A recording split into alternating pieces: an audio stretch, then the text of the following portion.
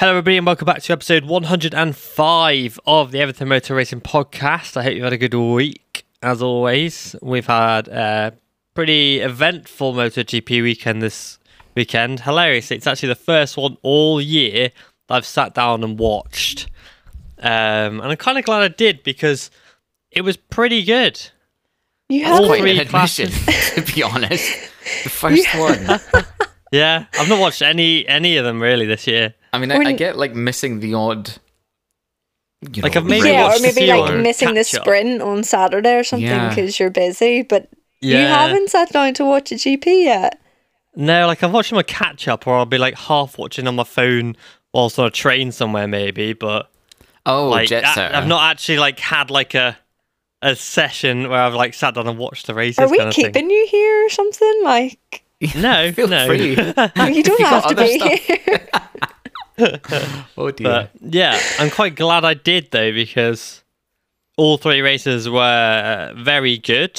We've had 3 brand new race winners this weekend. With David Alonso, what's his name, Fermin Aldeguer, both of them 17 or 18 years old, young'uns, and Aleix Marquez in the sprint race. Yeah.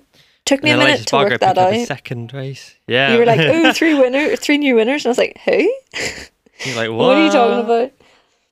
Yeah. Oh, I've just had something appear on my phone actually from Steve Day. A Right. tweet from Steve Day. I thought it'd be controversial, but he's just saying, he was the ex-commentator saying that he doesn't have any current ties in MotoGP. Yeah. Can I just say that I very much dislike a Moto2 race being after MotoGP? I was going to bring that up. Okay. Yeah. I mean, it's I don't like it either. It's kind of... MotoGP is like the big one that you wait for, and when you watch a big on Moto2 is kind Yeah. of like having your dessert before the main course kind of thing. Yeah, it's meant to be like the warm-up for MotoGP, and I feel like Moto3 is Yeah. always such a good race, and then Moto2 like calms you down a little bit again, gets you ready for it, and then boom, MotoGP. Yeah. So I just find Like- it weird when they do They're it. classed as like supporting classes, aren't they? In a way. Yeah, they are. So Yeah. you can't, it's like going to see a band and then the headliner is on second and then you've got one of the support acts last. Doesn't really make any sense. Yeah, it's probably better than a dessert after the main course thing. Yeah. But Well, it's all the Yeah. same, really, isn't it? yeah, it is. But the first thing I want to go into, which is some of the riders' comments this weekend, with the biggest and most controversial ones being Jake Dixon's comments regarding Darryn Binder in the GP. If you haven't seen it, I'll read out what he said about Darryn Binder, because in the first lap, Darryn Binder and Jake came together and Jake crashed out of the race. It was his home race. He crashed in qualifying, was trying to make up some places. He'd just won in Assen. He probably felt he could probably win the whole thing again this weekend. He gained a lot of places in the championships, currently sat in third, still is in third by about 4 or 5 points. But he was making good headway on Acosta and Arbolino. He crashed out of the race, and then within minutes of him crashing out, TNT Sport now, as they're now called, stuck a microphone under Jake Dixon's neck, and I don't know why I said under his neck. In front of his face is what I was trying to go with. There you go. Stuck a microphone in his face, and He went asked him about off. the event. And Jake Dixon said, right, I'm reading it word for word. He said, you can clearly see I'm faster than you, so use your brain. I'll pull us forwards. Don't just ram me because you just ruined my championship. You ruined everyone's championship. You're an absolute idiot. He's an absolute clown. I'm sick of it. Ban him. Ban him. It's stupid. How many times has he done it? He does it all the time. Moto3, Moto2. Stupid. Got nothing to lose now, so I'm going to go out and win as many GPs as I can.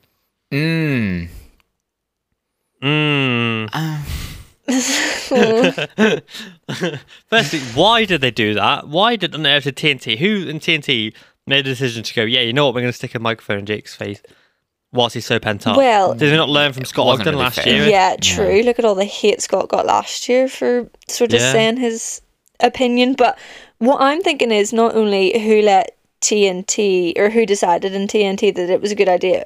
Where's Jake's PR officer? Where's the press officer for the team? Why were they not like, actually, give him, maybe until the race is actually over to gather his thoughts, maybe speak to his wife, calm down a bit, reassess the situation, speak to your mechanics, debrief basically with your team, and then go, okay, yeah, I'm going to speak to the media now once I've sort of got a cool head and I've gathered my thoughts.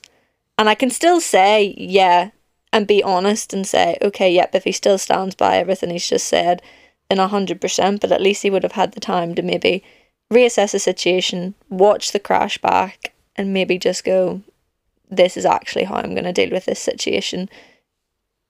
I don't know who thought that was a good idea, but yeah, it was a bad look for everyone. Yeah, the thing is, like, I don't want to like pile on Jake or whatever, but if he's trying to get a MotoGP ride, things like this are going to go way against him if he can't manage himself in a way that is acceptable for a PR standard. Like, I respect a lot that he wears his heart on his sleeve. I respect a lot that he's not afraid to speak his mind.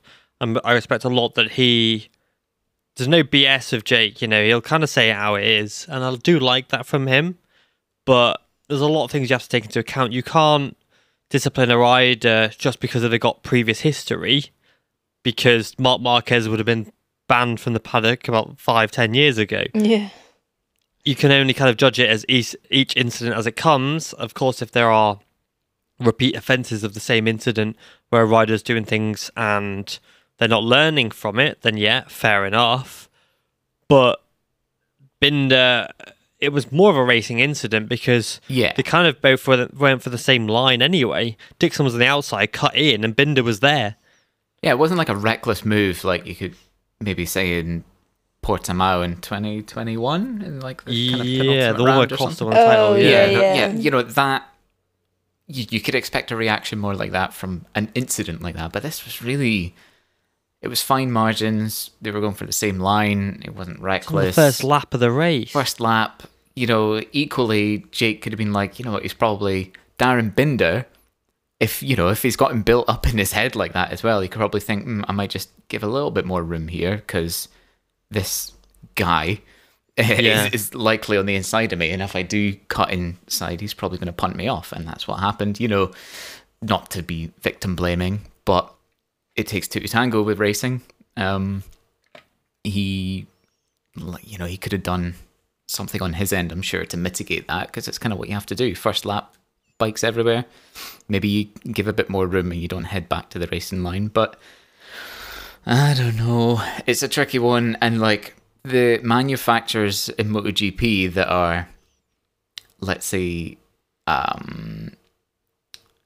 looking right now to preferably bring people up are the Japanese manufacturers, let's be honest, because no one in the GP paddock already is wanting to jump over from a European bike. But, and so the Japanese manufacturers are more sort of, shall we say, PR conscious about, how their riders behave.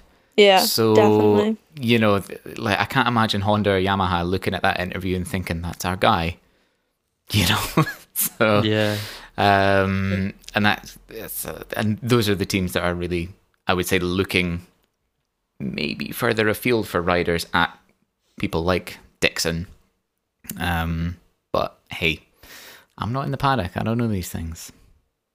Yeah, I don't know.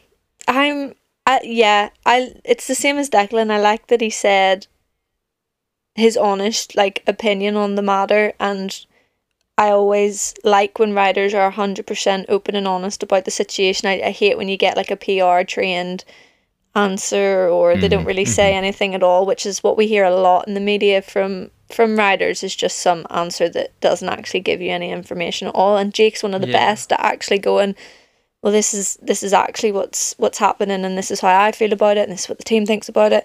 But he probably didn't even have a chance to rewatch that crash back before he even said anything, and he's obviously seen that it was Darryn Binder, or someone's told him that it was Darryn Binder, and he's just, which is automatic reaction, just gone, that guy's an idiot, that he does this all the time. And I think if he'd actually gone back and watched it, and again taken that time to speak with the team and his close friends and family around him, he would have calmed down before speaking to the media. They should have waited until after the race at least Yeah. to He speak was to him. fuming. Like, Yeah. he was in pit lane trying to go down to the Intact garage, and he had Nico Terol pulling back and all that. And then, Seriously? yeah, he was in pit lane trying to, go into the Intact garage to scream at them, and then Terol had to pull him back, and then he went into his own garage and was screaming and shouting, and Swore on live absolutely TV. just, Yeah. swearing on live TV and stuff. Love But- that. There is irony in the whole situation, because Darryn Binder got taken out 3 races in a row, and he's not calling for anyone to be banned. But yeah, I say nothing. Yeah, the whole ordeal just made me cringe a bit. Oh, very cringeworthy. I think he's gone down in the estimations of a lot of people. Like, I wanted to start a fire maybe a little bit and posted that Jake Dixon has said these things, and as you can imagine, the comments on social media are saying all sorts of things against Jake. So you can imagine the kind of public are not in favour of Dixon at the moment. I think maybe in the coming days he'll come out with a statement and be like, "Look, I'm really sorry. It was in the moment," things like that. But in the same way, none of this should happen. I don't see how TNT have not taken Ogden's situation last year when he said, I can't remember what he said, but he said something pretty wild on the same broadcasters network Yeah. about a rider. It was against, who was it? It was probably about Munoz, I think. But, I can't remember what it was. probably, It was last year. It was late in the season Yeah. last year, and I remember And him he going said off on something. one, and I remember everyone being like, "He is gonna get slapped about by the team." and like, the media, social media went on a Yeah. wildfire against him. It was really bad, and I think Jake can handle it a bit more than Scott, because Scott's still a teenager kind of thing, but you'd have thought they'd learnt their lesson, but clearly not. And maybe Hodgson, who's very clearly a Jake Dixon fan, and his mates of Jake maybe thought that he'd get the best out of Jake in that situation, but when someone's that riled up and pent up, the last thing you want to do is put them on live TV. I think the fact that Neil was the one to do it as well maybe made it worse. It probably made Jake more Yeah. comfortable to just sort honest, of yeah. be more of a sort of stream of consciousness rant thing. Whereas if it had been more of a just sort of generic pundit, if you will, he might have thought like more in his head like, "Oh, I'm talking to press here, not my mate." Yeah, it's like Dawn or whatever. I think that's Yeah. what it was as well, because if you do watch it back, in my head, he didn't address the camera that much. Like, he was fully just ranting it out. And I feel like, yeah, you see a familiar face in front of you that you speak to all the time, and you speak to outside of the media because they are friends, and he's just... It maybe would have been better to have that conversation between the two of them, obviously with the cameras cut.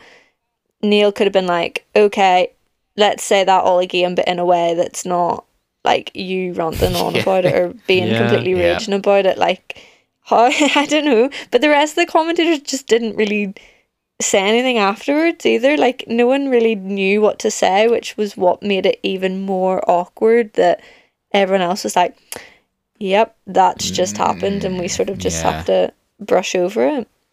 I think, well, the race still being on for a start kind of meant that like, Kind of helped. Gavin, because we were like, "Oh, let's just move on from that." Yeah. But Yeah. a bit of an awkward one. Well, but we love to see it. on- It keeps it all interesting. Yeah. You know? I mean, it's Yeah. something to talk about, so... exactly, yeah. On to another comment made by a rider that was very interesting was Marc Marquez was also interviewed by TNT Sports on the grid, and Marquez basically said, "Don't expect better than 12th place from me," which is a kind of drop in the ocean of a ton of rumours about Marc potentially moving to Gresini Ducati next year next to his brother Aleix. And That it's would be so kind good. of a weird comment. Oh yeah, it'd be amazing. But it's a weird comment for Marc to make, because we know Marc Marquez would always be like, I'm going to win. I'm going to win this. I'm going to do all I can to win. And now he's like, oh yeah, I'll maybe get 12th. He's given up. It's maybe like he's given up on the project. And if to the point where he's like, I don't want to get injured again so that I can actually ride that Ducati next year and not get diplopia or break my arm again. So let's just ride nowhere near the limit. And yet somehow he still crashed today. He's still yet to finish a Grand Prix this year. With 9 races. Johan Mir, his teammate, out of the 17 races he has done this year, he's crashed out 10 of them. Poor bugger, honestly. That is mental. I feel bad for them both at this point now. Like, yeah, the sympathy is there. Mark really wasn't Mark in that pre-race interview. Like, Michael Laverty said to him, do you want it to rain? Because then obviously it would be a flag to flag and you'd be able to go out and have a bike swap and you're really good at that. And he said, I was really good at that. Ever. Yeah, he was like, I used to be good at that. So that was already number one of like, wait a second, why are you referring already to yourself in the past tense? And then continued to go on to say, don't expect any better than 12th, which he was in before he crashed out. So yeah, he was ironic. With one wing, which is kind of impressive, to be honest. On such a fast track. But, I don't know. I think something's changed in the background that we're going to hear about in the coming weeks. I still think retirement. I can't see a Grassini move. I don't know. Digi is pretty much out. That's like not official, but it's like everyone's kind of accepted Didier is out. Yeah. He was in the World Superbike paddock at Imola looking for a seat. Arbolino's not been confirmed to that team. And there's rumours of Johan Zarco moving to Honda and has said he would be happy to take on the Honda project. Provided he's given a 2-year contract and not a 1 year.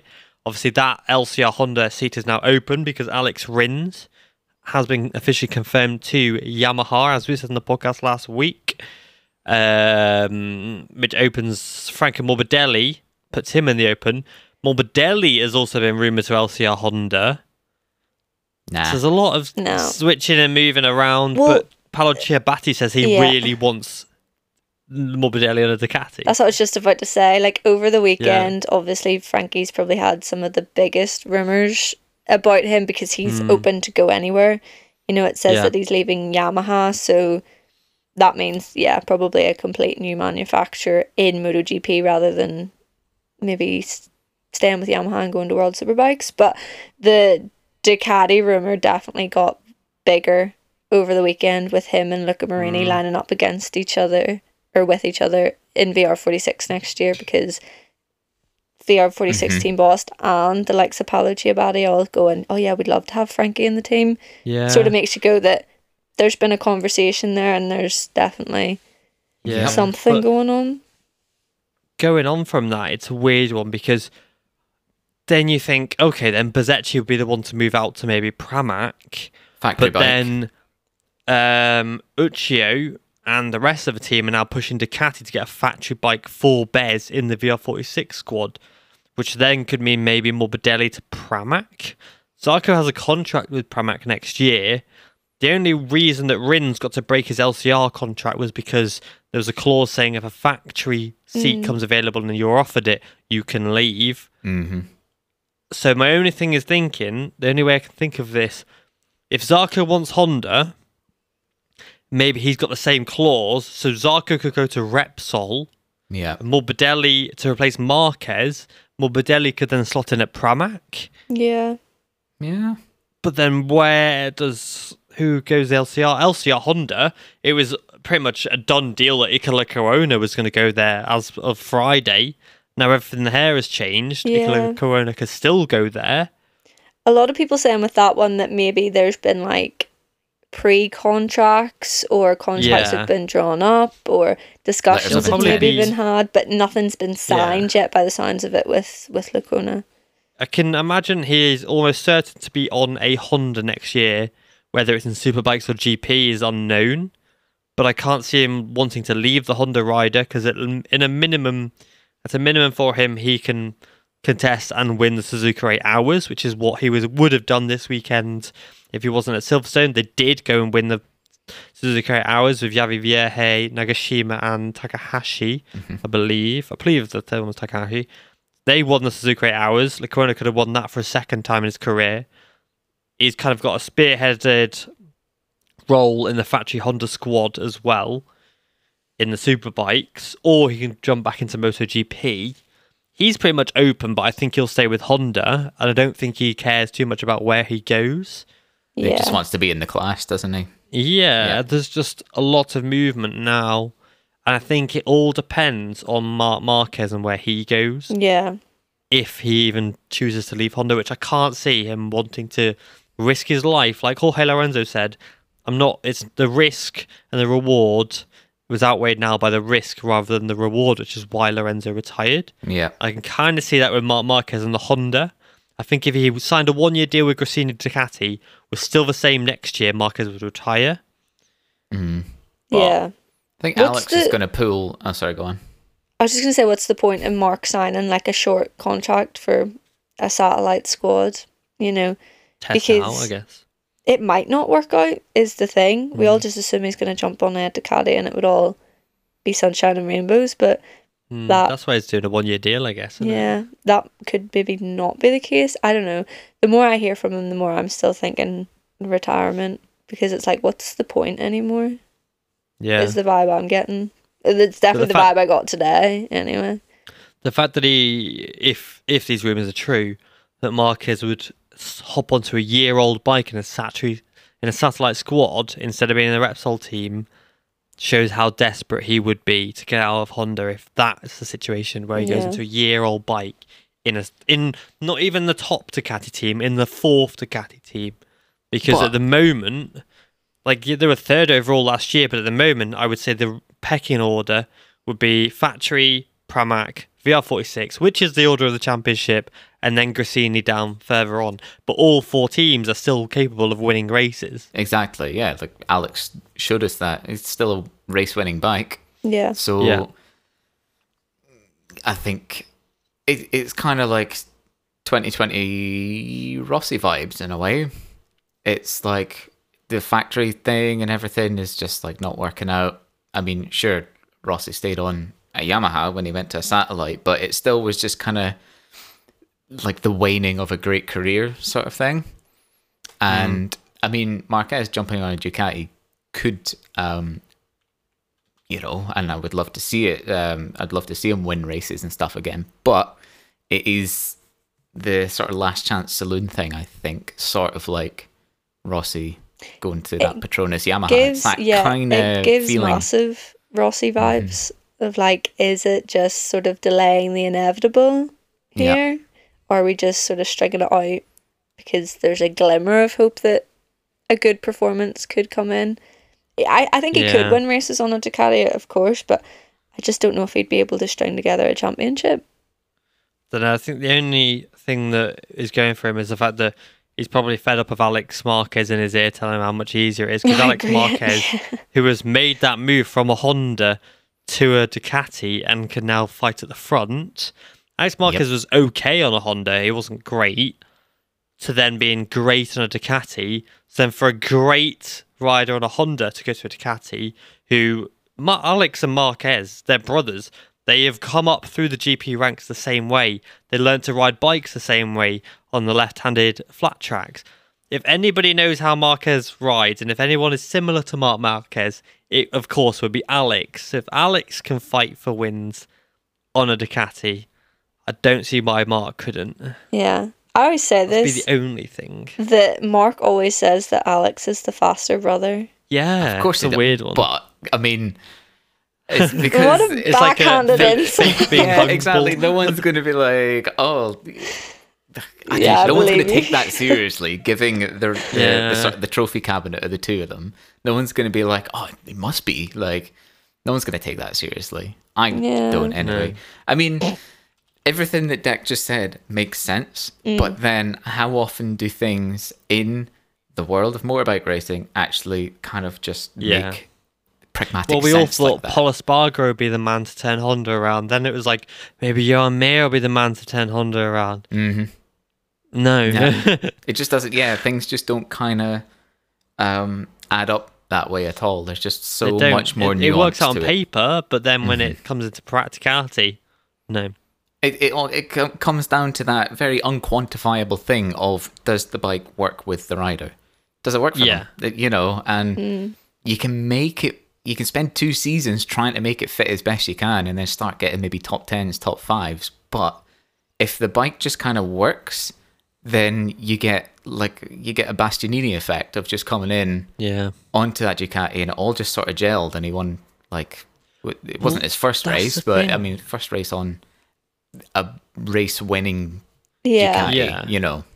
Well, it's to back up what you've just said. Everyone thought Enea Bastianini would be the man on the Ducati this year, and then he comes to Silverstone and says, "Yeah, I'm 100% fit now." So you're like, right, okay, you're probably going to be up there with Pecco, and he's nowhere to be seen, and then crashes out. It's the consistency thing for him, though, because obviously in his first year, that bike that he was on was a decent enough bike, but wasn't what he needed to win races. He steps onto the Grassini bike. It's what he needs to win races. But he was so, like, he won 3 races last year, but he was so up and down in his performance. Yeah, he was. Yep. And with Jorge Martin was the same, but a bit it more was like up and Enea down. was just the best of the two. Well, Enea was winning, whereas Jorge Martin wasn't, and that's the difference. But now Enea's on a bike that can be there every single weekend at every single racetrack, and you think that after missing so much of the first half of the season that he'd come back being ready to go at Silverstone, and he just was off the pace all weekend. So yeah, it's a weird one, and you could say because of the injury and things like that, which would make sense, and you know I get that completely, but I don't know, like, you're on the factory Ducati team now. They got rid of Jack Miller, who could win races for them on that bike for you, and you're nowhere to be seen whilst your teammate is on battling for race wins again. It's a consistency problem. It always has been. I always said that they would give Enea Bastianini another year. I think he's got another year anyway, but wouldn't be the first time Ducati have just turned around and been like, never mind. Yeah. Well, that's the thing. Enea isn't contracted to the factory Ducati team. He's contracted to Ducati, as is Martin, as is Zarco.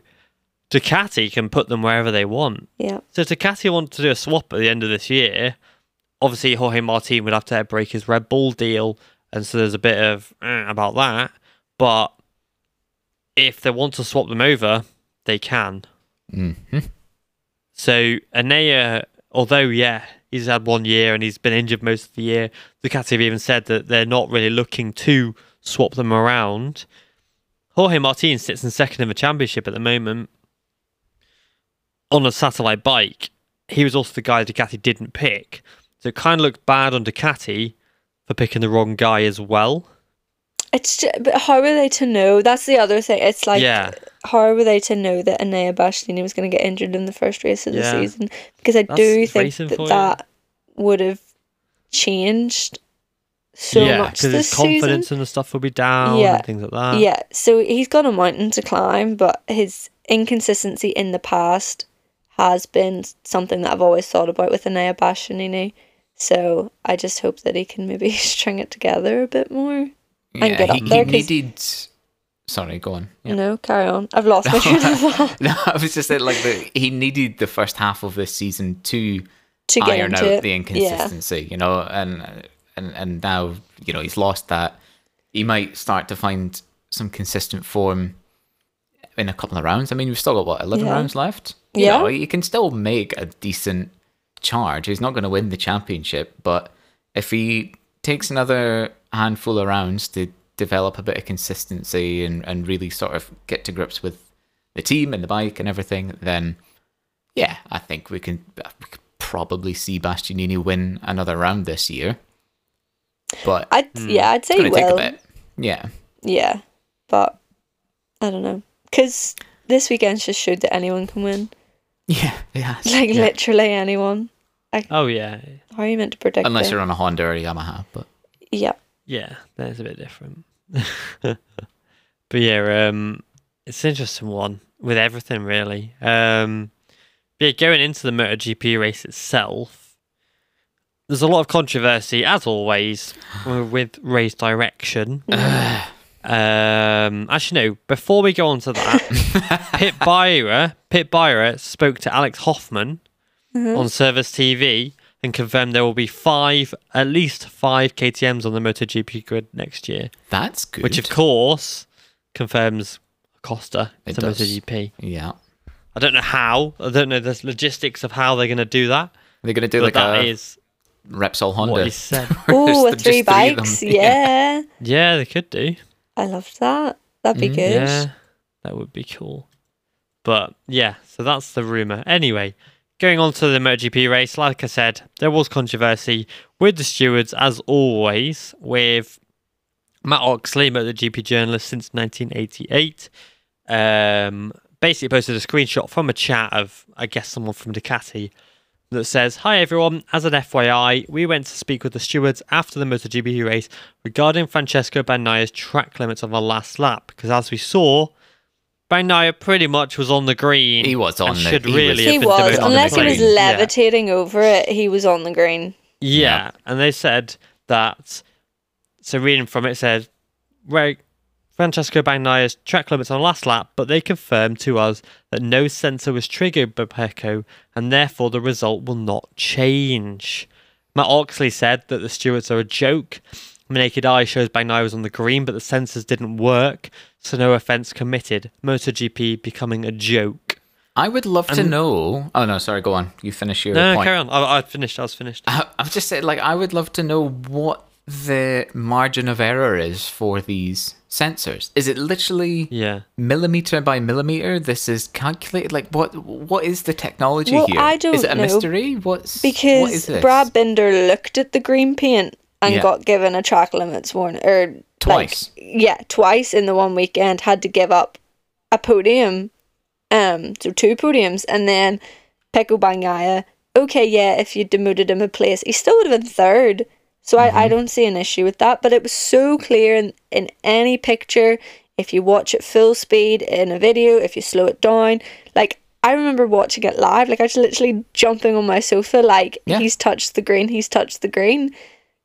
That's always that you are demoted a place, and then people were coming out and saying that the people behind you have to be realistically able to pass you, or they have to be within like a second or something like that. I was seeing a lot of tweets saying something along those lines, which I'm not too sure, but it just doesn't make any sense how Brad Binder gets penalised twice in the one weekend by being on the green the same amount as Pecco Bagnaia was. Like, Less. surely a picture is enough to prove that he was on the green. Yeah, I think it's to do with, there's one way at the corner and you lose more than a second, then you'll get Yeah. penalised. But then there is, if you touch the green, you touch the green. If you touch the green on the last lap, you lose a place. That's the rule. That is... I'm going to see if I can find the Yeah. tweet.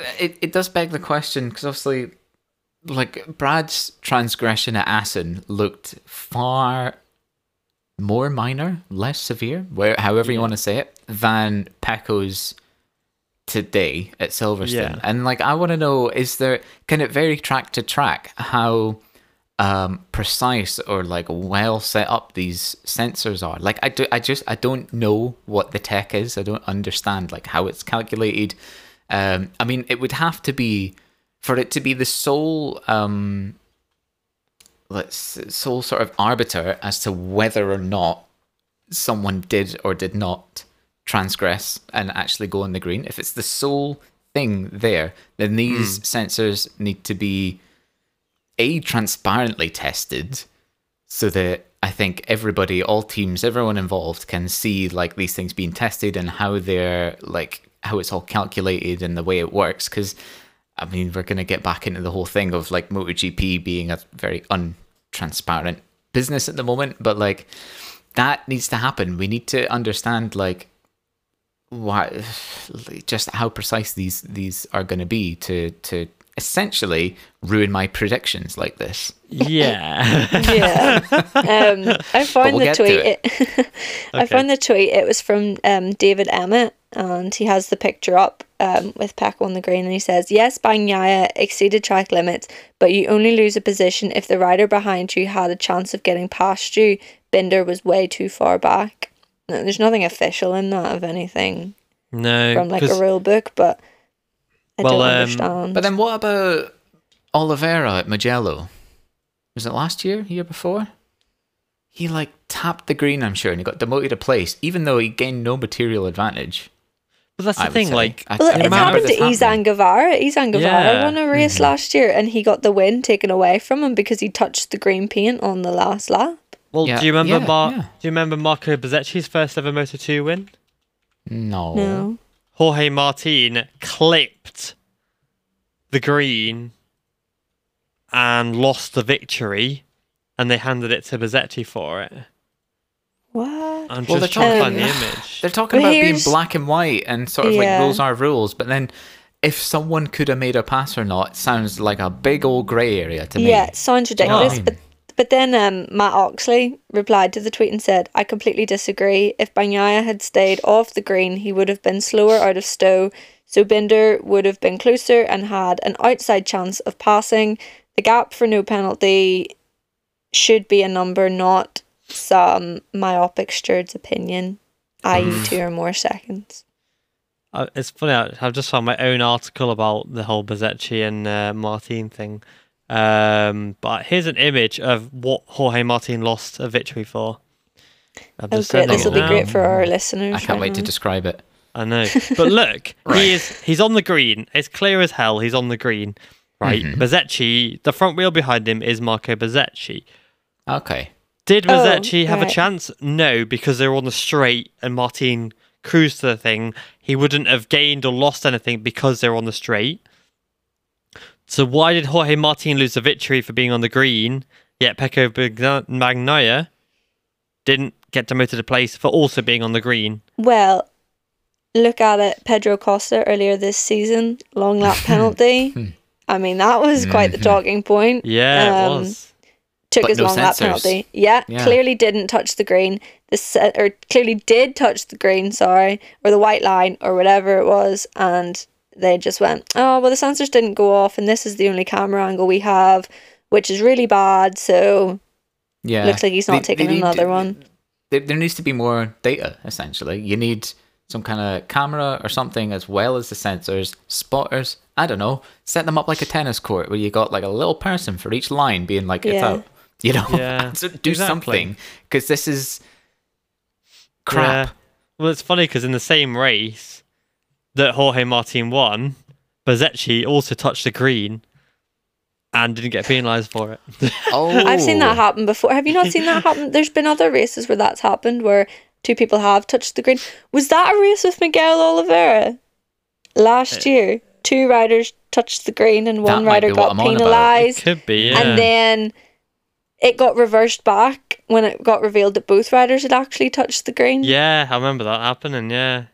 That might be what I'm thinking of. Yeah. Why is it against this? Because I would think they set it in black and white. If you touch the green on the last lap, you are penalised. Okay, they have sensors there that show that Pecco did not touch the green. Fair enough. But if you can see it with your own eyes, why do you need to rely on technology? The sensor should be a backup. Not fair. Yeah, it should be. Yeah.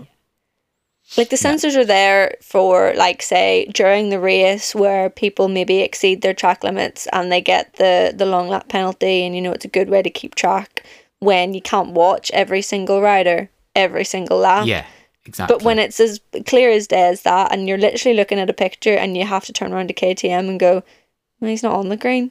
Who are you trying to fool? It's just gaslighting. Yeah, literally they're like, no, he's not on the green. Yes, he is. That never happened. Yeah, it's bonkers. Like my ex. Yeah, it's just, like, that's the thing. That's why Matt Oakley said that MotoGP, what did he say? I'm just trying to get it again. MotoGP is becoming a joke. And it's true. It is a joke, because I swear every podcast we have after a race, we're talking about flipping race direction, making the stupid decision. What about their stupid decision with Aaron Canet? Yeah, but it took them, 9 laps to work out that he had done an overtake on a yellow flag. Like, from lap 2 he did it on. Yeah. And then lap 11, oh yeah, by the way, demoted at a position. No, it's too far gone. Yeah, you have to give back the place. And at this point... That place is gone. It was between 3rd and 4th. He'd passed under yellow flags. And by the time they told Aaron Canet that he had to give up the place, Fermin Aldeguer was actually in 1st Aaron Canet was in second, so that means he had to then drop back to behind Pedro Acosta Yeah. just to fair then place. regain the place again. Like, Yeah. it made no Doesn't make sense. No. But Ah, yeah. I mean, no. at least they put it in place. Like, I'm glad it didn't get away without being penalised, because when you pass under yellow flags, you have to make it clear that you've given the place back, which I don't think he made a fair enough attempt at. So I fully agree that he deserved to be demoted a place, but he deserved to be demoted a place in the same lap that Yeah. the incident happened. Not or maybe 9 later. a lap, or at most 2 laps. After that, you just look like a fool. Like I might when, start playing. Oh no, sorry. Carry on. No, Carry on. carry on. I was just gonna say I might start playing like Steward's Bingo or something. Oh, yeah, that sounds and great. take You a couldn't shot come every up with time. it though. Yeah. Well, true. Yeah, that's true. Yeah. It's Just so how would bonkers. you know? Because Yeah, They're gonna I come remember up with Square every something time they do something stupid. unhinged. Yeah, fuck it. Yeah. Yeah. Well, I don't remember because I didn't watch it live, but when Valentino Rossi overtook under yellows back at Phillip Island years ago, they just gave him a time penalty at the end of his race. Yeah. Yeah. So, I don't know, it's just weird. They're their own worst enemy. They They've are- tried to bring too many rules in for safety, and they can't. Yeah, they They can't. can't steward it. They're just Yeah. they're not well thought out. They've not sort of thought of the implications of all of these rules that they're bringing in, and they're just sort of picking and choosing which ones to follow to the letter or not. You know? Yeah, It's- and then they're just ignoring other things, like when Pecco and Alex Marquez came together, they were like, meh, nothing happened.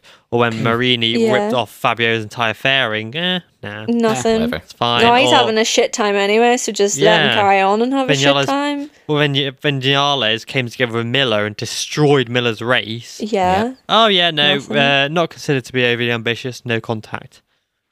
Yeah, there's no contact because Miller has tried not to smash into Vinales, because if Yeah. it hit Vinales, he'd be given a penalty for it for being overly Yeah. ambitious. But the problem is that a lot of people are saying now that they have favourite riders and some riders aren't getting penalised. And I always try to say, no, that's not the case. But the more this goes on, the more it's like, oh God, like Pecco's not getting penalties, Pedro Costa's not getting penalties, you know, but everyone Yeah. else seems to be getting It's a bit of bias. it unfairly. seems. Yeah, it seems to be that some people are getting really shafted here, while some other people who maybe should have got penalties Yeah, and just are I don't getting away like with it. And I don't want to like go on like, oh, MotoGP's dodgy, or you know, there's maybe bribery going on in MotoGP. It does seem to be that some riders linked to people who are prominent in the paddock seem to have a little bit more leeway. Riders, as they say, there are people. You always hear people going on about Spanish riders getting like, you know, a bit more leeway and things like Yeah. that, and it is true to a degree. It's not like obviously certain, but you do see more commonly than not a Spanish rider may get a little bit of an advantage, like Vinales and Miller, for example, getting a little bit of leeway, a little bit of, like Pedro as well, a little bit of more wiggle room to Yeah. It's just not hard get to penalised. stand up for it and Yeah, be you like, couldn't- you no, couldn't, it's like- clear they're trying to do case by case basis, which is why they're making bad decisions, etc., etc. But I don't know, this year in particular seems to be okay. It's getting a bit more blatantly obvious Yeah. now that But it's not Yeah. obvious to the point where you can like stand up in front of them and say a court and be like, oh yeah, this is what you're doing wrong. yeah, Because there's no way to prove that. It's just kind of like, it's just a bit weird that there are some offences that get penalised and others don't as well. yeah. But, Don't have a rule book if you're not going to use it. Exactly.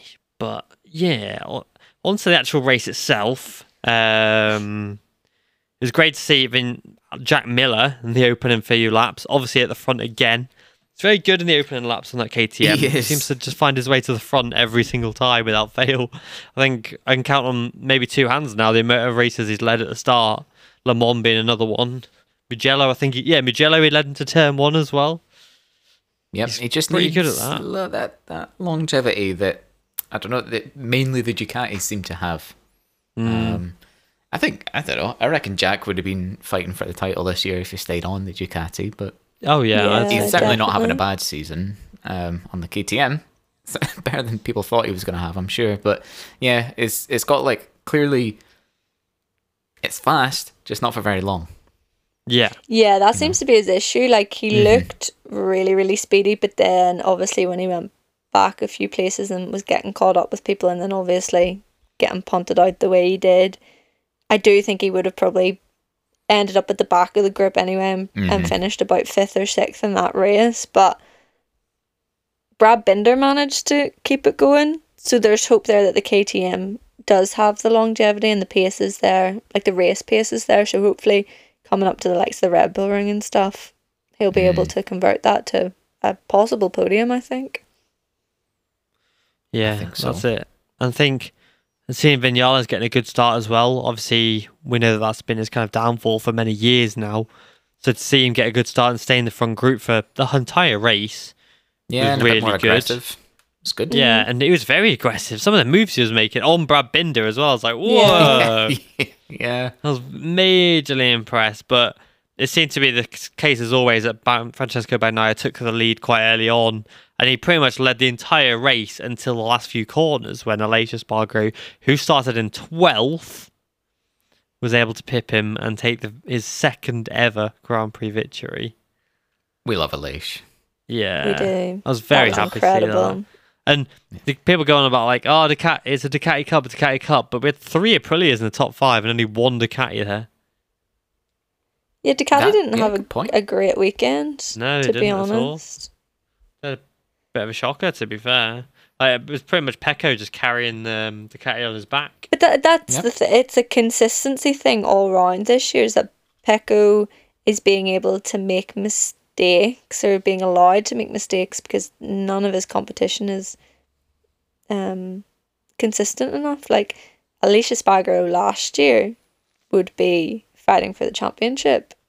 Yep. But this is the first time we've really seen him battle for not only just podium but win as well this weekend. So yeah, exactly. But he's all the way down 6th in the championship, so it doesn't really affect his battle. And then you've got Bagnaia, his closest 2 rivals in the championship, Jorge Martin, who did get punted on the start of the race and did, have to take evasive action. So it was unfair to see him get pushed aside, because now it's like 41 points, I think I want to say.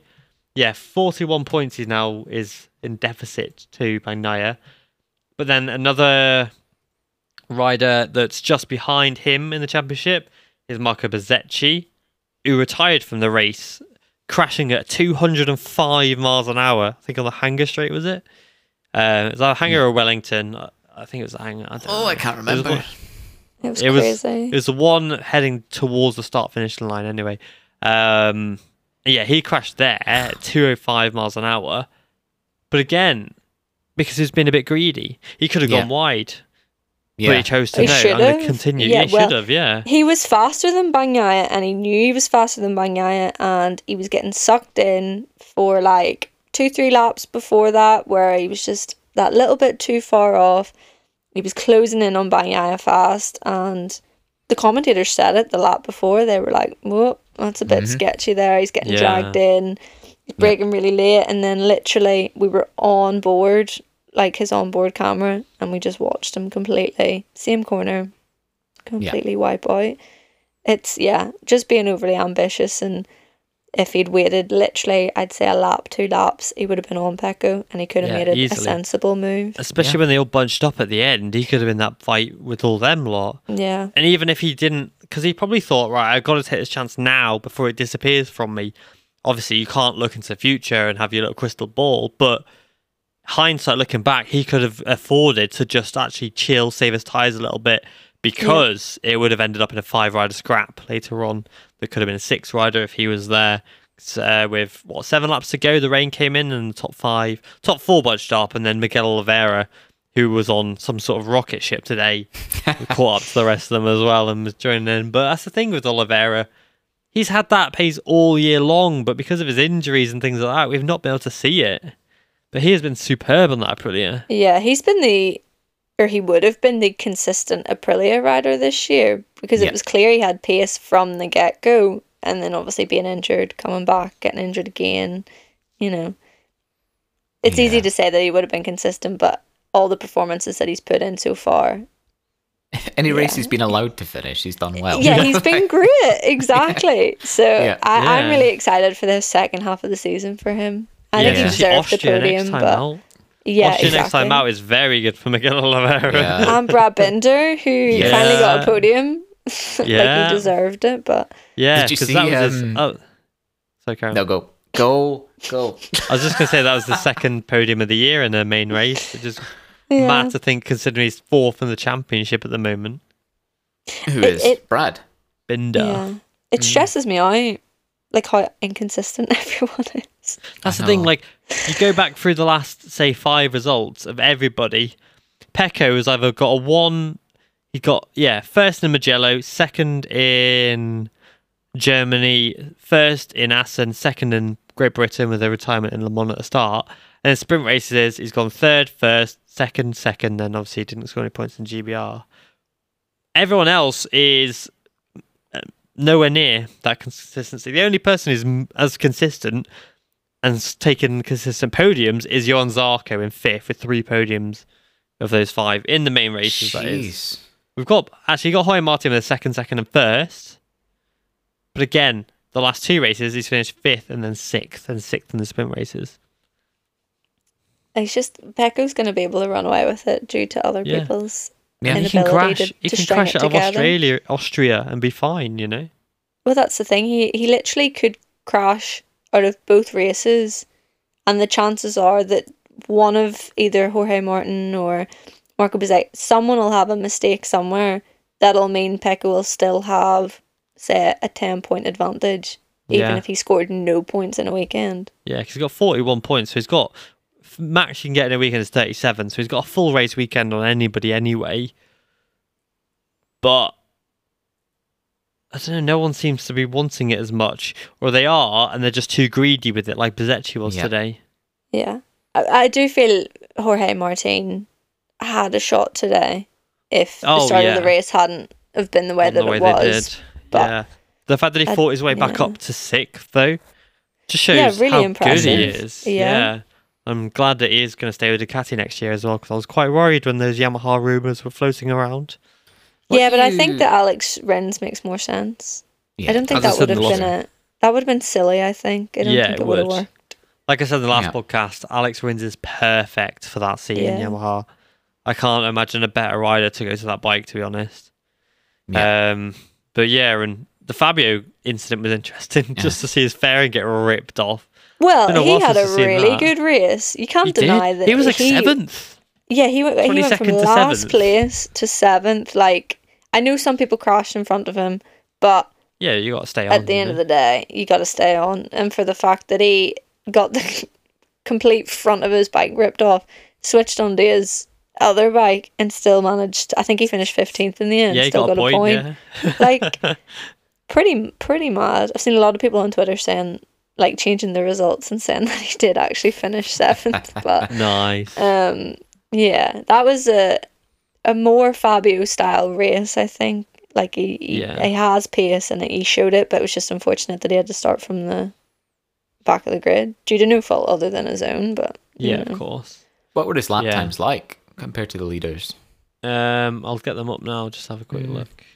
It's just such a hard fall to watch, can't isn't get it? them up. Oh no! Yeah, sorry, I can't get them up because MotoGP's new website doesn't have the flipping PDFs. What? What are they doing? Well, all I know is if you compare it to his teammate who was faster than him all weekend, I don't what happened to Frankie Morbidelli in the race. He was nowhere near, really. Well, he was ahead initially. He was like 9th or something. Yeah. And then he was doing okay. He changed for a wet bike. Yeah, he changed to a wet bike. Him along with he was like Augusto Fernandez and Digi as well. Digi and Raul maybe as well. Well, all switched for their. If you're not at the back, you might as well. Yeah, exactly. Speaking of Raul, he took his best ever MotoGP finish today in 10th place. Oh, it wouldn't have been Raul then. Never mind. Yeah, 10th place for Raul. That's all right. It's tricky conditions and stuff like that. His best ever result, first top 10 in MotoGP. Showing some progress. If I was Raul, I'd take that. Yeah. Kind of a weird race to take time, though. I think, if you stayed on the slicks, you were kind of guaranteed to be... I think he did. I mean, as long as you stayed I can't remember. He might not. I don't know if he did. I don't think he did actually got it. Lecuona. Whoever was at the back. Oh yeah, it would have been like I've got it Lecuona and here. Nakagami. I've got here. Let's have a look. This is going to take too long, actually, think about it. Oh yeah, Digi, Morbidelli, Nakagami, Lecuona. Okay. There you go. Makes So sense. Morbidelli pitted as well. Still got 14th. Yeah. No, but he was up there. Yeah, he was. Morbidelli was like 8th, wasn't he, at one point? Yeah, and then he Yeah. dropped back and then was in that back group who else Yeah. pitted, so he obviously pitted too. Yeah, but it's very impressive to see Aleix Espargaro take the lead on the last lap. Oh, I was absolutely What a screaming the move. All-Star for him. That is the first time I've been like up out of my seat Oh, in yeah. a long time I was for a like, MotoGP race. Like every Yeah. week a Moto3 race, I'm up out of my seat, but Oh, yeah. not usually for a MotoGP race. So No. that's how you know it's been a good one. Yeah, it was an outstanding race, really. it was. And it's funny because when Aleix won his first race, I was like, that is amazing. I was so happy for him. But I was like, I don't know if he'll win a second one. At the start of this year as well, I was like, I don't think he's going to win a second one. It's proved me wrong. Yeah. And I thought in those conditions it would be Brad Binder. Like when they started coming Yeah. together, like I messaged the group chat. I He was was like, on yeah, fire, though. Binder. When they came together, Yeah. he was just overtaking everyone. Yep. yeah. But there you go. Yeah. Aleix Espargaro.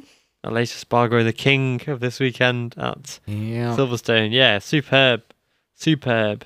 Yeah, it was a great move, and I think Pecco maybe thought about it, but Aleix was like, "No, don't you dare! Yeah. There's No. absolutely Oh, yeah, no way. 100%. Yeah. I will. Yeah. It was win it or bid it, and he was going to take Yeah. Pecco with him, I think. So Yeah. Oh yeah, which could have 100%. been spicy.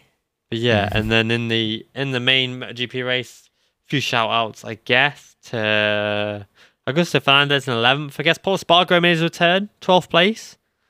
I'd say that was alright. He was for Paul. good. I feel Yeah. like he had a good weekend. It was solid to get him back Yeah. into the swing Didn't of things. crash. and- He must have been so yeah. nervous. He said Yeah. that. I feel like I read that somewhere that he said how nervous he was going out on track. Yeah, I wouldn't be surprised. To And be then the fair. mixed conditions too. Like not only are you coming back Yeah. after a career-ending crash, but to come in and then the weather be the way it was. Yeah. Madness. Oh yeah, he did so well, and yeah, he should be proud of himself. I think because there's not many people who can actually come back the way they did, because a lot of people would have hung their levers up after a crash like that, because I think so. he could have been paralysed. You know? It's Yeah. not the Espargaro way though. No, it's No. true. Nope. True. Wouldn't be So- like them. He did well. He did well. Heading to Moto 2, there was that big crash at the start, wasn't there? Like I could I see feel so Gomez bad. in the thing. I could see Gomez on the grass, and I was like, "Oh my Oh god!" dear. Yeah, and then the camera cut and I went, Yeah, that's gonna be like a bowling ball. yeah. It's gonna It not was be good. nasty. Who got knocked out? Foggia, Harder, Skinner. Gomez, and Skinner. Skinner. Yeah, Yeah. Obviously. of course. I said After his that best it went. qualifying. He went down, and then the camera cut, and I went, "That's Skinner out." And my I was brother was like, like- "What?" And I was like, "100%," because you could just tell where it was going to end up on track. And then they played the replay, and yeah, It's so You just typical, knew. isn't it? Gutting for him because, he had his best ever qualifying so far in P21. Rory wasn't happy about it, as you expect from a racer. But to end up in the dirt like that sucks for him. It's just one of these honestly. It's a things big where, shame. like, just time on the bike is just being taken away from you. Do you know what I mean? Yeah. It's just- Yeah, exactly, You can't yeah. build the 'Cause momentum and the feeling and confidence. Yeah, because he had that crash and missed the last few rounds as well at Yeah. Mugello, and then he gets back on. He doesn't even get one race lap. He gets a corner or two corners. Gets collected by a bike. Yeah. Yeah, it was it's- big. It was a big crash. I was surprised Yeah. to see all of them up and walking away from it. To be Yeah, honest. it was very big, but I'm glad they're all right. And then obviously Dixon was taken out the first lap as well. Wasn't very happy at all. Oh, was he not? No, it was weird that, yeah. And then Really, I didn't hear anything. yeah, and then to see Alonso Lopez crash out a bit later was weird. Yeah, what happened? I Did don't he lose know. the rear? We've He just lost the front, I think. never seen the That's replay properly. Yeah, but he kind of just crashed out. But Yeah. maybe a bit of pressure because he saw his teammate was there. I think so. Because Fermin Aldeguer has kind of been the number 2 in the team, kind of following on his footsteps of Lopez. It really should have been the other way around because of how well Fermin did in the FIM CEV. Yeah. And so you kind of thought that it would be Furman killing it and Lopez doing the same, but it's kind of been the other way around. And so now that we're seeing Aldeguer doing what everyone expected him to do, Lopez is now going the other way a little bit. He was third in the championship the other week. Now he's fourth, 92 points. He was lucky. Oh no, that's old. That is old. Ignore me. He is fifth in the championship now. Oh. 92 points. So he's dropped 2 places from third. That has an effect on you mentally when you're a whippersnapper. I would say so.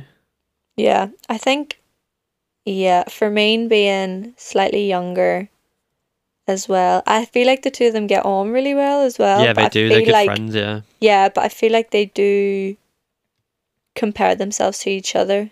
I feel like because they get on so well. There's no other Boscos on the grid. Yeah, so they're so competitive. Like, you are racing against one other person. Yeah. And Fermin definitely had the pace. And Alonso was clearly pushing hard to keep up with him. Furman was on fire today. Furman has rocketed up the standings to 7th. What? From 11th overall to 7th. He's shot up the standings thanks to that victory today. And he's actually now only, let's do some quick maths, 92 minus 74 is 22. That can't be wrong. That's wrong. No. Minus 74 is 18 is the other side. There's only 18 points between them now. Both of them are capable of winning races. Yeah. If Lopez can't stay on the bike, you're going to see that the team order flip around a little bit, I think. Yeah.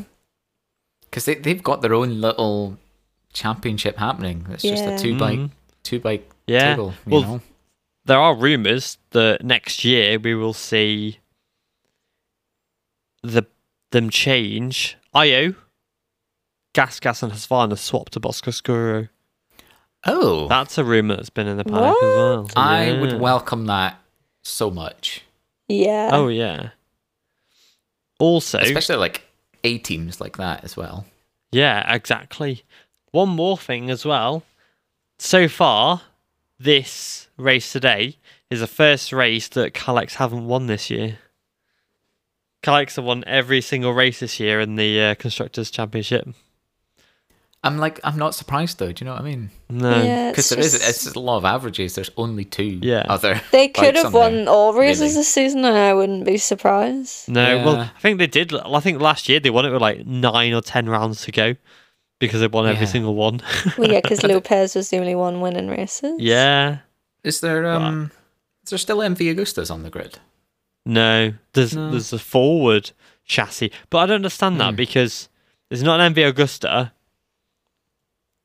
I don't really understand what it is anymore, to be honest, because there's only on the constructors, it's only Kalex and Boscoscuro that's on there, and the forward team. Let's have a look. Let's check Marcos Ramirez. No, it doesn't say what he's on. He's just on the forward chassis, but they're not in the constructors championship, which is strange. Interesting. Yeah, very weird, Kinda. but very good race. Canet though. Again, misses out on another victory. Yep. And but this is the story of so many like veterans' careers now. You've got these young hot talents coming through that are just making them think, God, is it too late now? Aaron Canet is what, 22? Yeah. But you know, like, it's past old him by man, he should think about retiring at this point. Like, he's over the hill now. Yeah, 24. He's 24 next month. Yeah. Oh, well, come on. If at 24 you're not in GP, then... honestly, which is mental. Yeah. But it's true. Like, that opportunity has now passed him by. He should have been GP 2 years ago, really. Yep. I don't see him ever getting into GP I don't think he will. It'll be like Marcel Schrotter and Tom Luthi and things like that, where they will just be a Moto2 kind of... But I don't think we'll see as much of that anymore because there's so much talent being brought into Moto3 these days. Yeah. That I don't think anyone's going to get the opportunity to be like Marcel Schrotter or Tom Luthi. Like, you're not going to get that much time. That's why Manzi and Bellego were shipped off to Supersport, and now in Lorenzo Della Porta is next Moto3 champion, now racing for Evan Bros in Supersport. Like, it doesn't. There's no time anymore. But like Super Sport and World Superbikes is going to be stacked in 10 years. It already is. Like it's mad. 5 years. It's insane. And yet there's still going to be more coming in the next few years, like we say. Like, yeah, and I think Jake Dixon may end up like Aaron Canet again as the Moto2 kind of veteran, because I can't see him in GP next year at all now.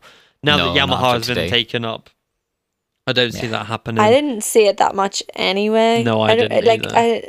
I don't know if it was just the British media running Probably. the rumours a bit, like opening it up really wide. But excited. To be fair, Pedro Costa is the only one that you can 100% see going up. Otherwise, Arbolino might stay down. Like, yeah, Arbolino's already looking like he might have to stay where he is. So if that's the case, Jake Dixon's not moving up. So yeah, where are we at with Yamaha getting a satellite bike next year?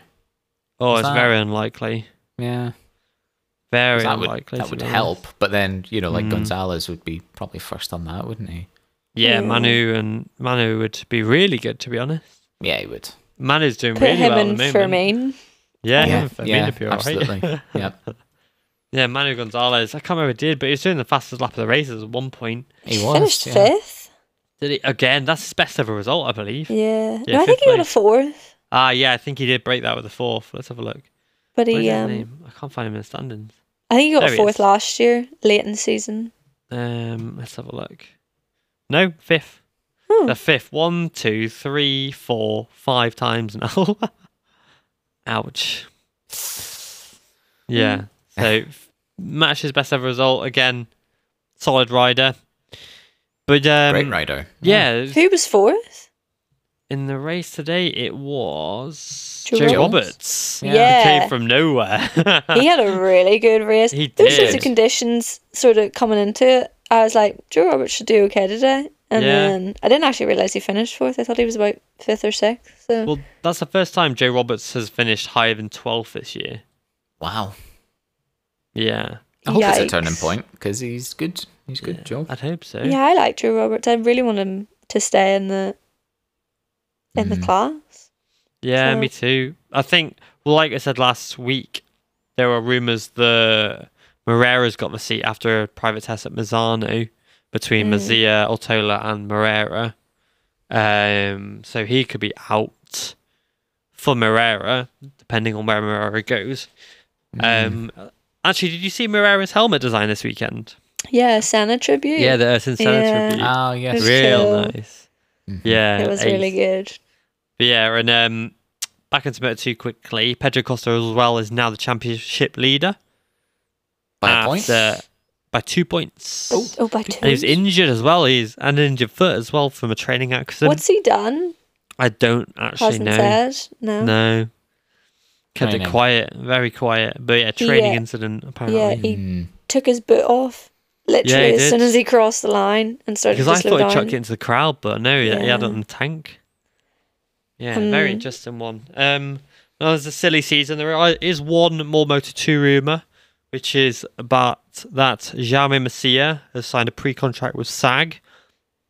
But he did that last year as well. And SAG's probably the worst team to go to, because they're slap bang at the bottom of the Team Constructors Championship at the moment. Yeah. They're only saving grace being that podium from Bo Benschneider. I mean, you shouldn't move up a class just for the sake of it, I think. Unless it's GP, maybe. But I don't think you should move up to Moto2 just because a ride's there. Yeah, I think he's worried that he's not going to get a Moto2 ride, so he's seeing this as maybe his only opportunity. It is funny, though. Say veteran Moto3 riders struggle to get up there, but then kids like Zonta can move from like junior GP Moto3 straight into Moto2 World Championship. But then I've thought this year, the Moto2 rookies this year have struggled a lot, and you wonder if the likes of Masia or maybe Dennis Onchu, etc., who haven't won the Moto3 Championship, I wonder if they moved up, how they would do. Yeah. Because I'm genuinely intrigued, because they have, like, the Moto2 rookies I haven't seen much apart from Sergio Garcia. Yeah, it was 14th in the championship, crashed out today. But was 7th. Yeah, and the championship leader, Izan Guevara, scored another, 21st today. Like, what the hell's going on? Like, we were talking about him like he was God last year. Yeah. and he's absolutely nowhere to be seen. Obviously, Foggia didn't even finish today. The other rookies being Darryn Binder. Where's he on the standings? 19th. 1 point scored today. Borja Gomez hasn't scored a point. Crashed out today. Roy Skinner, 0 points. Esquig, 0 points. It's a tough class to crack, Moto2. Yeah, it's horrendous. Esquig, this is the first time he's actually finished a race with us today this year. He's missed most of them for injury. Yeah. I think it's making the races, for the most part, kind of boring as well. Because it seems like when it clicks for a handful of riders, they are just so much faster than everyone else. Yeah. And you don't get like you don't get much exciting racing. Like in MotoGP and Moto3, there's like 10 riders who could be scrapping it out for the podium, if not more. Like Moto3 scored the second closest ever top 15 today. Really? The top 17 riders split by 1.9 seconds. Yeah. You could have been in 17th. Wild. I think the group stretched back as far as 19th, but there was a little bit of a gap towards the back of that group. But you could have been anywhere in that group if you tried hard enough. You were getting up there. Yeah, and it's just not the case in Moto2. You've maybe got 5 riders who you think could be on the podium, but it's barely a scrap when it is as well. There's always someone who's a second or two clear at the front. Yeah, like Furman today disappearing. Yeah. And then another second. Yeah, between you second get a and little third, bit of a scrap at the start, and then someone finds the rhythm, and then you know your final 3 by, halfway through the race. Yeah.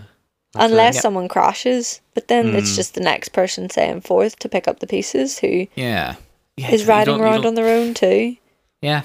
You don't want races being won by crashes, No, you don't. Yeah. No. But yeah, moving to Moto3, as we said, second closest ever finished. There's the second closest ever top 15. So top 15 was split hilariously by both the Aspar riders, with Colombian David Alonso coming from 28th on the grid, dead last, to finish first, racing as high as second on the third lap of the race, which is insane that he got from 28th to second in like 2 and a bit laps. It's like video game stuff. Was his teammate was Yamanaka was 15th, 1.5 seconds behind. 15 riders, technically split by 10th each, really. Wow. Is nuts.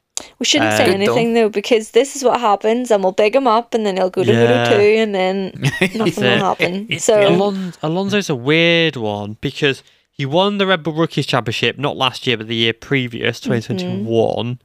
Then did this like the Junior GPs last year and was on the podiums and stuff like that and winning races. But every time he did a wild card or replacement ride in the World Championship, he was battling for like 20th. You could barely stick to it. And then all of a sudden he's coming now as a full-time rider and he's absolutely killing it. He's not the rookie I thought that was going to be making waves. Like, it was all pointed towards Rueda, who hasn't been terrible, has been having an average rookie season. Yeah.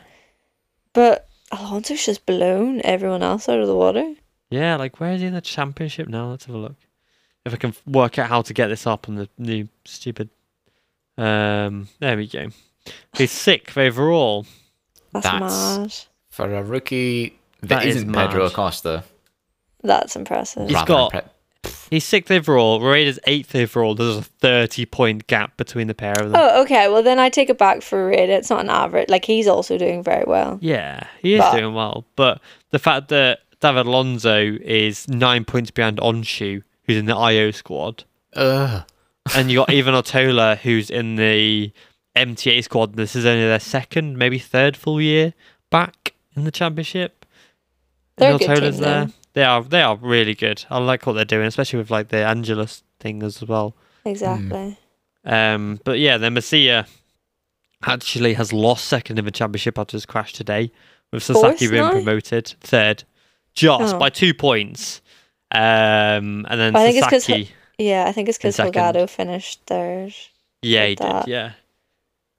Yeah. Masia doing Masia things, I'm not going to lie. Yeah, he crashed from the lead. Disappointing. Yep. Yeah, I'm quite sad. Who I am really sad for though is Scott Ogden. Oh, don't even speak to me about it. I was like, yeah, Pain. Scott Ogden, and then literally You know- like a no. minute later he stalled it. I was making breakfast and I walk out and I'm like, oh yeah, look at Scott sitting P2. I walk back in for the warm-up lap and I'm like, where's Scott Ogden?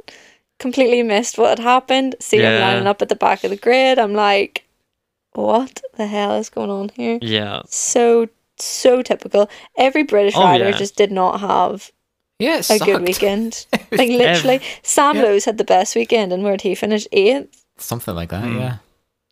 like every So- time a British rider comes to the British Grand Prix, there's an issue. Like Sam Lowe's nearly winning it and got taken out by Zarco years ago. Yeah.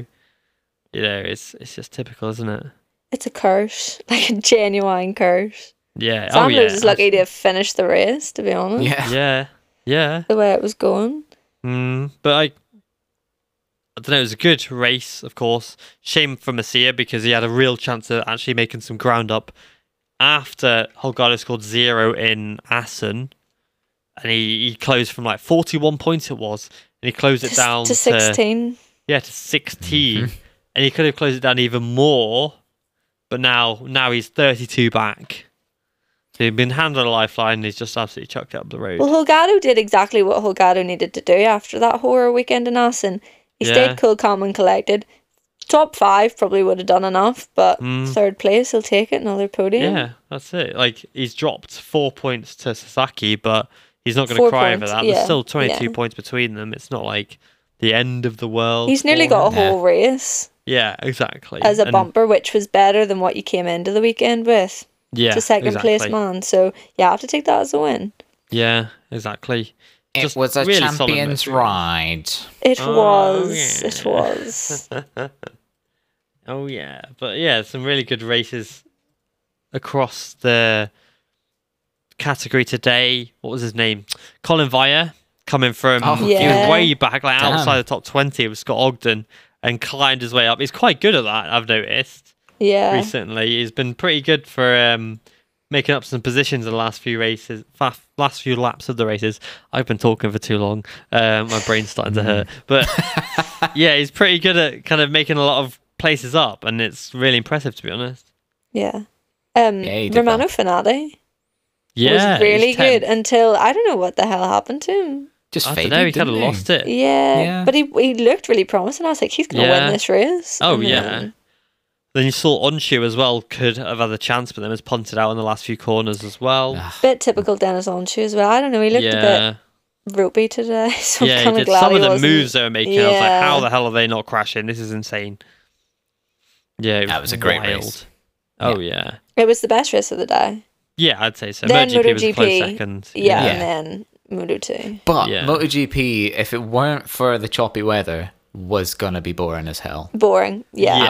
I was so bored halfway through, and then those the white flag with the red cross came out, and I was like, oh, here we go. Yeah, And I was sure sitting on my enough- phone and then Yeah. the rain flag came out and I was like, oh, I'm just going to put my phone down and Why actually didn't I start just say paying rain attention flag? again. Yeah. So, Like It the got sprint exciting. race, it was a bit boring. I didn't Yeah. watch the sprint race and it was everyone okay, I but- asked, I was like, should I watch it? And everyone was like, Nah. Nah. Yeah. Nah. Yeah. It was good to see Alex win, but yeah, that's Right. good. yeah. Yeah. That is good. Right, should we move on to predictions and wrap this thing up? Ooh. Come on If I then. have to. When's Austria? Not next weekend. Not next No. weekend after. So, Okay. Brad Binder to win. Yes. In Austria, just saying. potentially, yeah. Write that down Maybe, now. maybe not. I'm just putting that Yeah. out there. Yeah. So, the tallies heading into this weekend just Cameron leading with 139, myself 13 points back with 126, and Lauren 50 points back with 76. Do you know, I didn't realise I was only 50 points behind. Yeah, it's not that bad to be fair. I don't think you were only 13 behind me. I think you've been sort of sneaking some points in. I have- just- I Every- don't trust Declan with Honestly, any, I like, can no send you the part of me link to the trusts him. document that you can That's do the maths interesting because yourself. There you you've go. never shared it with us before. That's so because it was always on an Excel thing, and then my Excel Microsoft thing ran Oh. out, so I had to transfer Oh. it to Google Docs. Did you Such an accidentally inconvenience, update your isn't it? cracked version? yeah, but every week Yeah. you're like, oh, sorry, I've done the maths wrong on this. yeah. To be fair, but I've been gaining on you a little bit. Like it's been like 12 points back, and then I was like 20 points back, and it's just slightly every time gained a little bit. But anyway, for Moto3, it was Marcia on pole. And myself and Cameron went for Onshu, Lauren Sasaki, so 0 points there. Annoying. So in the Moto3 podium, it was Alonso, Sasaki, then Holgado. I went for Holgado, Sasaki, Moreira. So I get 6 points. 5 points for Sasaki being in the correct position on the podium. 1 point for Holgado on the podium in the incorrect place. Cameron went for Mazia, Onshu, Holgado. Cameron gets 5 points for Holgado being in the right place. So close. And then Lauren went for Holgado, Sasaki, Onshu. Lauren also gets 6 points. So after Moto3, the tally's 144 for Cameron. 12 points back is myself in 132. And then Lauren back 50 again with 82. That's a bit more of a healthy score from myself. I'm not gonna All right, lie. nearing that 100. It was a dire weekend for everybody, by the way. Yeah. So, Moto2 pole was Pedro Acosta. Cameron went for Pedro Acosta. Myself and Lauren went for Dixon. 0 points there, but a point for God Cameron. damn it. I don't know why I thought I'd went for... No. In the race, it was Aldigo that won, then Canet, then Acosta. I went for Acosta, Arbolino, Dixon. I get 1 point for Acosta being on there. Cameron went for Arbolino, Dixon, and Salat, who gets 0. And Lauren went Dixon, Acosta, Arbolino, so you get a point as well. So we've all got 1 point. So it's 145 for Cameron, 133 for me, and Lauren with 83 in third. Then in MotoGP, it was Bagnaia. No, it wasn't. It was Bezzecchi on pole. I haven't actually filled this out, so this is annoying. Bezzecchi on pole. Convenient. Yeah, Bezzecchi on pole. I went for Bagnaia, Cameron Miller, Lauren Martin. Then in the sprint race, it was Aleix Marquez who won. Me and Cameron went Bagnaia and Lauren Binder. In the main race, it was quite annoyingly actually, Aleix Espargaro, then Bagnaia, then Binder. I had Bagnaia to win, then Martin, then Bezzecchi. So that last lap overtake by Bagnaia cost me 9 points. Good. No, I stand by me saying good that. from earlier. That's absolutely fine. Cameron nearly had a blinder of a prediction with Vinales in P1. I got the wrong Aprilia. You did. Yeah. But you also had Binder and Bagnaia on the podium in the incorrect position, so you get 2 points. In the correct positions. In the correct positions. Yeah, if Race Direction did their job. Yeah, exactly. If the stewards were in any way competent, I would be sailing away with 10 points right now. But pain. Anyway. And Lauren went Martin, Binder, Bastianini, so she gets a point for that. So Vitaly's leaving Silverstone, heading to Austria. Cameron in the lead with 147. Myself 13 points back, so I lose a point. Oh my god. Lose a point. 3 words there that all began with a P, and I got the wrong one. 13 points back with 134 is myself, and then 50 back still is Lauren with 84. That's a win. I didn't lose any points. No, you did pretty good. Why not lose Aleix? Do you know what I mean? But Cameron's gained 1 point on everybody technically. So he's okay, but I'm still 50 back to you, so that's a win. Yeah, if you say so. But yeah, it's good. All you need is one good weekend where you get 100 points. Oh yeah, if you have one good weekend, you can get 30 whole points. Get it? I managed to make up so many points last year when I came in like mid-season, and then I started this season all big balls, and now you're nowhere to be seen. Like, it's embarrassing. I don't like the predictions every week. I hate it. Well, we have a new predictions thing. I'll still run this, of course, but there will be a predictions that you lot at home can get involved with soon. Ooh. When it's announced. How exciting. When there's no technical difficulties with the platform, as Cameron found out. Oh, good. I never bothered looking at it. Then we can announce it and kind of get you guys in the league as well, and we'll be doing our own predictions from the podcast. So we're putting those in that league, and you can battle against us for prizes, including MotoGP merchandise.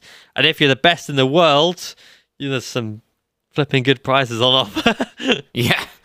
Pretty juicy stuff. Pretty, you're walking away with like 50 grand plus worth of prizes, really, if you win the whole thing. Mm-hmm. Not from our league, but from everybody's league. No, from the world. No, and it'll not be us winning either, because No, we are We are terrible. Yeah, wow. Jeez, Cameron. Oh, sorry. I'm just feeling good because I gained a point. Nice, well done. Imagine if you'd got Vinales right. Oh my god. And It'd be it unsufferable. looked like it might. I know. It would have been. We'd be chatting about this for ages, or I would. Anyway. Yeah. I'd just be doing my own monologue. But it wasn't. It wasn't out of the realms of possibility. Is all I'm saying. No. I got the right Close. bike. Yeah, you did. Well done. You've done that before. I feel It wasn't a Ducati. I've done, yeah. I've pegged Miller to win a few times this year, but it's been Brad. Yeah, that's true. But yeah, I think that's all we've got time for. I think so. Yeah. Good. I'm hungry.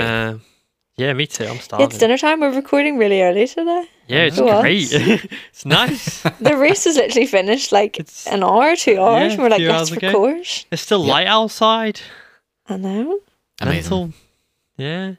But yeah, I hope you've enjoyed listening to this podcast. We're back next week, as always, with our Austrian preview and hopefully some more silly season news or rumours. I'll be speaking to everyone I can to try and get you some good news, and we shall see. Bye. Goodbye, Bye. everyone. Bye. I can't even work out to end this weekend. There you go. Bye.